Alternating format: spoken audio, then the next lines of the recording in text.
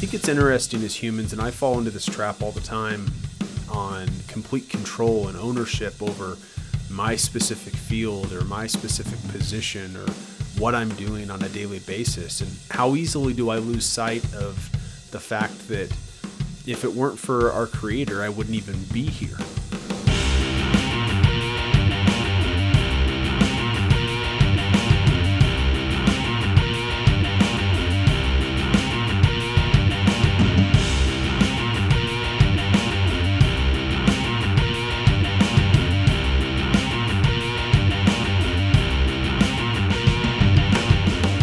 Jesus was born in Bethlehem of Judea in the days of Herod the king.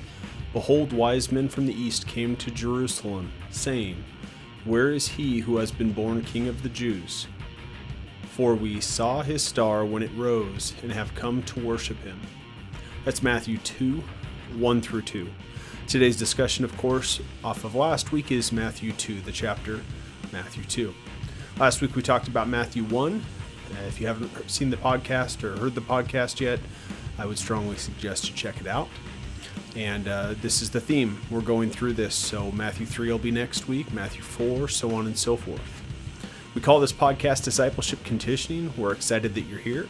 We're also excited for another podcast that we have starting. It's going to be called Biblical Anatomy. More on that here a little bit later. We're excited that you joined us. And if you're new here, we'd like to introduce you to our mission and the benefit of each show. So benefit's pretty simple. We're covering a chapter of the Bible, and every chapter is valuable, and we look forward to sharing our life application as it pertains to that chapter in the Bible. So that's the benefit. Our mission is to bring together Christians who strive to follow the light of God over the darkness of this world, to renew our mindsets through shared experience and discipleship so we can better love the Lord our God, following his commandments. As we go through Matthew 2, what I'd like to do, same as last week, is pick out some specific verses from Matthew 2 and talk about their application specific to my experience in my life, and hopefully share some wisdom that I may have with you.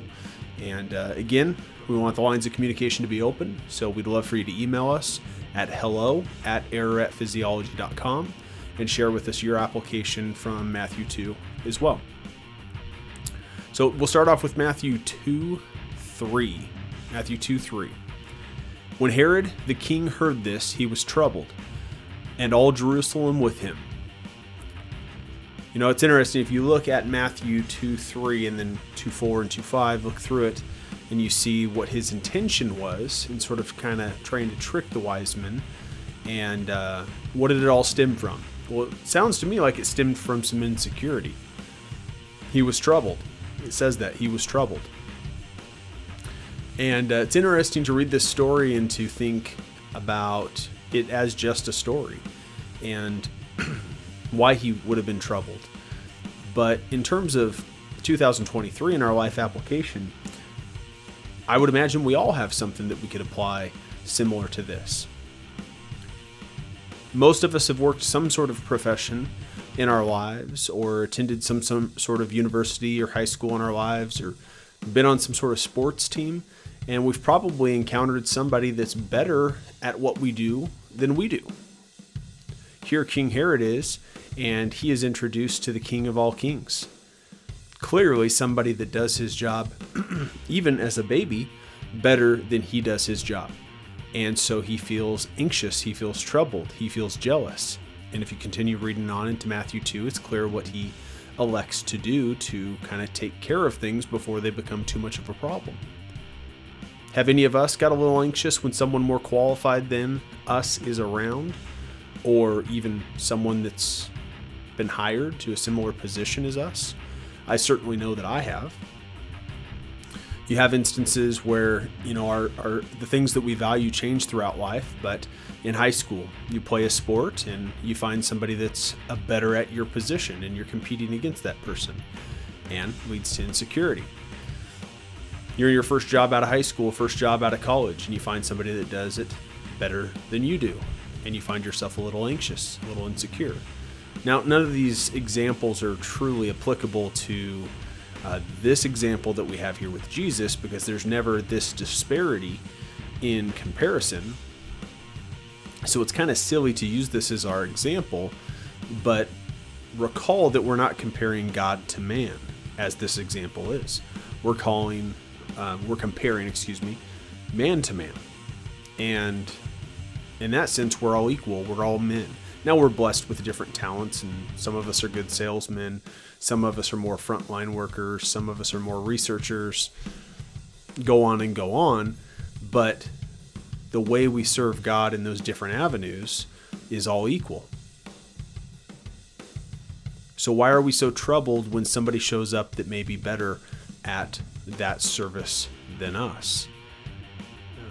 I think it's interesting as humans, and I fall into this trap all the time on complete control and ownership over my specific field or my specific position or what I'm doing on a daily basis. And how easily do I lose sight of the fact that if it weren't for our Creator, I wouldn't even be here. But yet, I take that for granted, and I show up here, and then I try and make sure that everything around here is mine, and everything that I have is taken care of, and it's all me, it's all taken care of because of something that I did, like put my flag in the ground and praise me. It's all pride. It's all pride. How often do we get caught in that rabbit trail, though, where we're going down thought after thought after thought, and next thing we get to something that's embedded in pride, and we were like, how did I get here, right? Because I let ourselves just get trapped. Even on the way to work today, I'm having some negative thoughts. There's been some confrontation lately and some negative thoughts, and I probably drive 5 miles, and I stop and think, have I really been down this rabbit hole of pride and this rabbit hole of immaturity for 5 miles, for 10 minutes, 15 minutes, whatever has it been? How easy we lose sight of the King of Kings. How easy we lose sight of the fact that we were put here for a specific purpose. It's troubling and simultaneously humbling. I would assume you can relate to something that you have going on in your life. I assume we all can relate to King Herod in this instance, where somebody shows up more qualified than us, and it causes problems for us because we're prideful individuals. It's okay to be a prideful individual because you're human, as long as you accept that, you repent, and then you work back towards it. And we're certainly not going to be perfect, but I think the first step is that we recognize where our issues with pride are. I think it's important in many other chapters of the Bible to recognize where our idols are, and we'll have many discussions over that over the coming chapters. But I've titled this episode Star so that we can focus on who, in fact, is the star and who should be subservient to him. In fact, to blow your mind, the King of Kings came and did what? He served, right? If anything, we should be serving him, but yet he came to serve us. Is that not profound? Can't really blame King Herod for feeling the way that he felt. Now, certainly I wouldn't decide to execute children under the age of 2, right? King Herod and I are not similar in that regard, certainly. But I can certainly relate to feeling troubled and inadequate. But yet the King of Kings who came to serve us tells us that we're worth something. Tells us that we're all his valuable children. We should want nothing more than to serve him. In Matthew 2, 9 through 10, after listening to the king, they went on their way, and behold, the star that they had seen, when it rose, went before them until it came to rest over the place where the child was. When they saw the star, they rejoiced exceedingly with great joy. Again, that's Matthew 2, 9 through 10. This, again, same lines on how miraculous this story is, and who we're here to serve, and who clearly is the star, and who needs to be the star in all our lives, who needs to be the center of our lives. But it reminds me, when I was blessed enough to meet my in-laws for the first time, and they introduced me as believers themselves to a documentary called The Star of Bethlehem. And it was a very profound documentary. And if you're like me, if you're a science nerd, and you're looking for things that are scientific that can only further your belief and your understanding. I would highly recommend you check this out. I think it was made in 2007, if I'm not mistaken. It's pretty easy to find online, and I would highly recommend that you check it out. And I'll mention one thing that really applies to Matthew 2, 9 through 10. The part of Matthew 2, 9 through 10 that made me think of this. In this story, right, they say, "And behold, the star that they had seen when it rose went before them until it came to rest over the place where the child was." Well, when have you ever seen something in motion, like a star, come to rest? A lot of secularists would point to this and say, well, clearly that can't happen, and we're going to go ahead and disregard the entire book because that can't happen, right? How little ye faith, right? Well, if you watch this Star of Bethlehem documentary, it actually introduces a term that I wasn't familiar with, and assuming you're not an astrophysicist, you're probably not familiar with either, and it's called retrograde motion or retrograde orbit. And what it describes is, because the Earth is not the center of the universe, as probably most of human history has thought so, the way we are orbiting around our star, the sun, and the way that stars are orbiting around a galaxy creates some very interesting points of reference. Point A, Earth; point B, the North Star that we're talking about here. They talk about every so often the way that things go is we have a rotation around a galaxy and an independent rotation around a solar system, that every so often there almost appears, because we think of the Earth as us, again, the center of the universe and standing still, which obviously is not true, but because that's our vantage point, that's how it appears, that it almost appears that stars, in this case the Northern Star, when they undergo the retrograde motion or retrograde orbit, they almost appear to stop. And in fact, they almost appear to reverse their orbit for a brief period of time until those 2 points of contact align into a quote-unquote normal position. And then the normal, predictable orbits seem to occur. And in fact, retrograde motion is predictable as well. I'm not going to state the documentary 100% correct, nor do I want to, because I want you to check it out. But he speaks about these applications that you can get on your iPad these days, where you can actually input a specific date and time and put yourself at a specific place on Earth. And you can actually look at what the night sky would have looked like during that time. And he uses some of these sophisticated softwares to go back, in theory, to that time and see what would have occurred. And I'll save the rest for the documentary. You check it out. But it's quite profound, and it holds true to what Matthew 2, 9 through 10 states. I'd love to hear what you think of the documentary. Again, our email is hello@erroratphysiology.com. Love to hear that you checked it out, and love to hear your thoughts and continue discussion on it. But as I'm reading through Matthew 2 over the last week, that's the first thing that pops out in verses 9 and 10. As I mentioned earlier, we're going to have a new podcast called Biblical Anatomy. This one is called Discipleship Conditioning. It has run on Wednesdays for a few months now. Prior to that, it was every 3 days, and then we shifted to a weekly model. We're going to continue the weekly model. It may shift to Tuesday based on some obligations that I have coming on, some exciting opportunities that I have coming on that are going to occupy some of my Wednesday time. But regardless of when we make the daily adjustment, it will still come out on a weekly basis. Thinking Monday, probably best for the Biblical Anatomy show. Again, as I've kind of mentioned previously, that show is going to take what we used to talk on this show about the Bible. It's going to apply a biblical spin to anatomy and physiology, and it's really going to be geared to help the college freshman in the typical pitfalls that you would experience in a Bio 226 or a Bio 227. Some colleges, maybe it's a Bio 100 or a Bio 101.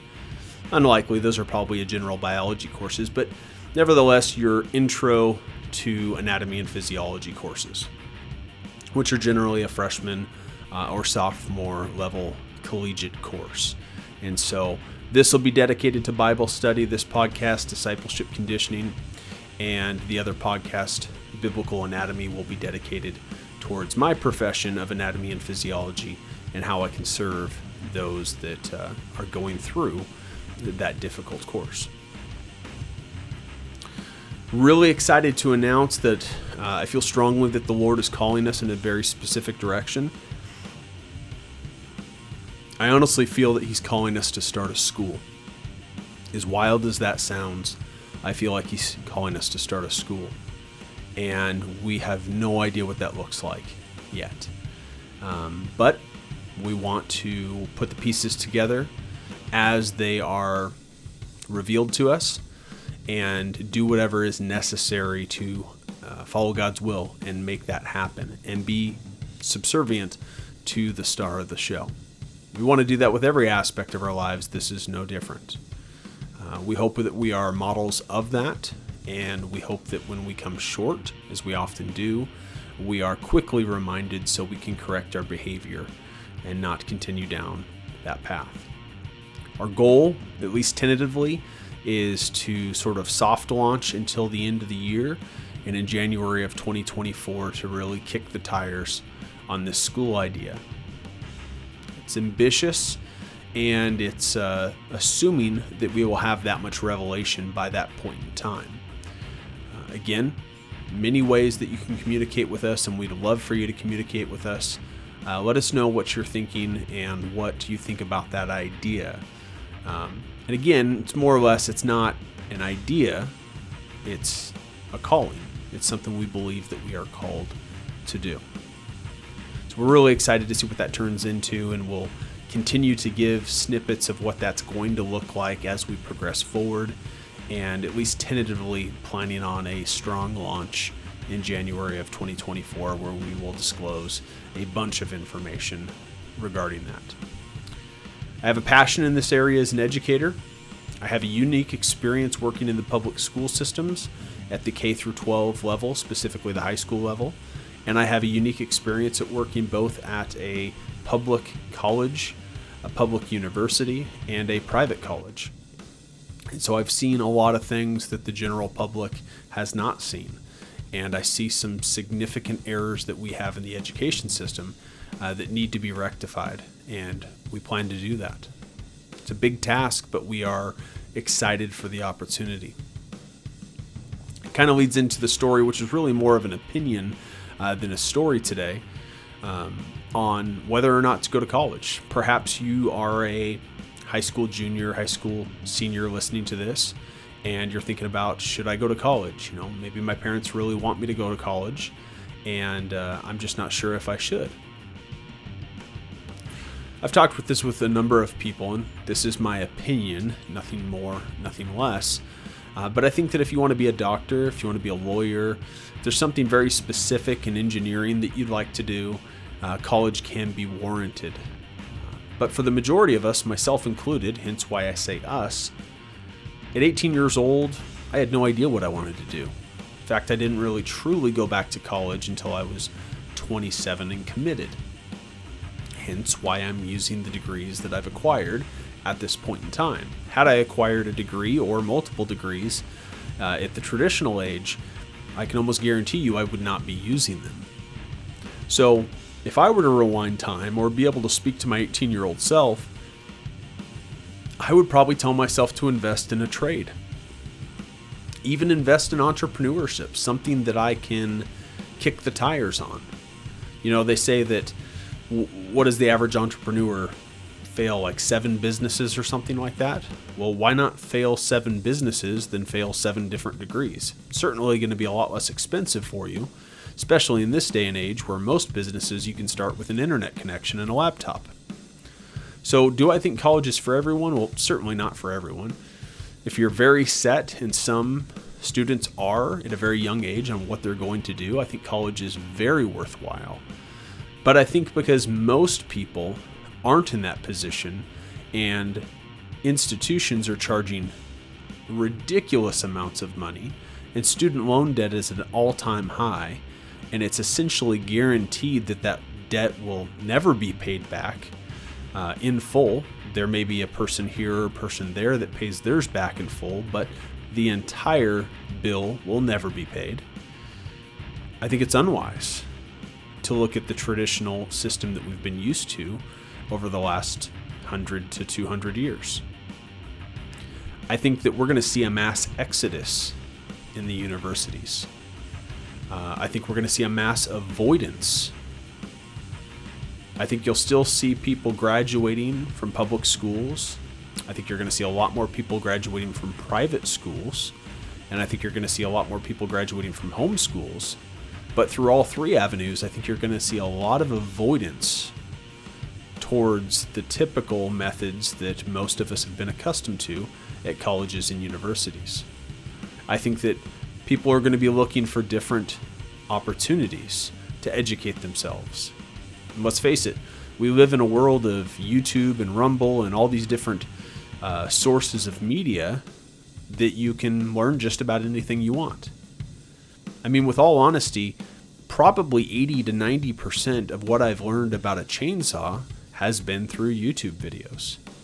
And I believe that if I really wanted to dedicate my life's work to becoming a lumberjack or an arborist, I could do most of the training necessary by learning from others. And thankfully, there are a lot of really qualified lumberjacks and arborists that share their information online. I subscribe to their channels because it's entertaining what they do on a daily basis. Now, certainly I would have to sit for a board exam or some sort of certification and probably have to take some coursework, but I certainly wouldn't need to go in debt $50,000 to $100,000 to get a bachelor's degree to be able to sit for that. So I'm really interested to see what the education system looks like, and God's never wrong, and He's never led me astray before. So I believe that we're going to play a significant role, whether it just be here locally in Boise, Idaho, or nationally or globally with an online presence, in providing an alternative route for students that are looking for an alternative route, that are done with the typical brick and mortar ways, the traditional systems. I look forward to future conversations where I can share some of the insight that I have through my experience to maybe shed some light on public education, both at the K through 12 level and the college university level. But it's an opinion, and it's one worth thinking about. And I do believe it to be true. Wouldn't be my opinion if I felt otherwise, of course. As we conclude this episode, just a reminder, we are self-sponsored, so we'd appreciate your visit of our website, araratphysiology.com. If nothing else, just tell us what you think of it. Think of the layout and the navigation and what we have to offer. We'd appreciate that feedback and appreciate your correspondence. Underneath that, our subdomains are community.araratphysiology.com, where we have our community, podcast.araratphysiology, where you can find this podcast and soon to follow the other podcast, links.araratphysiology.com, where you can find all the different links that we share, our URLs, our affiliate marketing URLs for different products that we've purchased and use that we would recommend to someone else, and whatnot. And the website will continue to grow, and we'll have more things come in here and there, day by day and week by week. So what's a take-home message for today? Well, I've titled the episode Against Star, and so I really feel that the take-home message here is, how can we recognize that we are not the star? And recognize how easy it is to become egotistical and get lost in the negativity and get lost in the moment. But most importantly, recognize that we are not the star and remind ourselves that we are not the star. Not only are we not the star, but as I've said before, someone more qualified than anyone has come to serve. As profound as that is, should we not follow? The answer is obvious. Of course we should. We should serve in the way that our Master, that our Lord and Savior, has served. He is the perfect role model. There will never be anything better. Let us follow that path. I hope that you find our message beneficial to you, that you find our message worthwhile, We appreciate ratings, reviews, communication, all of that stuff. We'd love for this message to continue to grow and to get out to the people that need to hear the message, and communicate through our community and email and those sorts of things. We love you, and as we always do, let's conclude with the Lord's Prayer. Pray then like this: Our Father in heaven, hallowed be your name. Your kingdom come, your will be done, on earth as it is in heaven. Give us this day our daily bread, and forgive us our debts, as we also have forgiven our debtors. And lead us not into temptation, but deliver us from evil.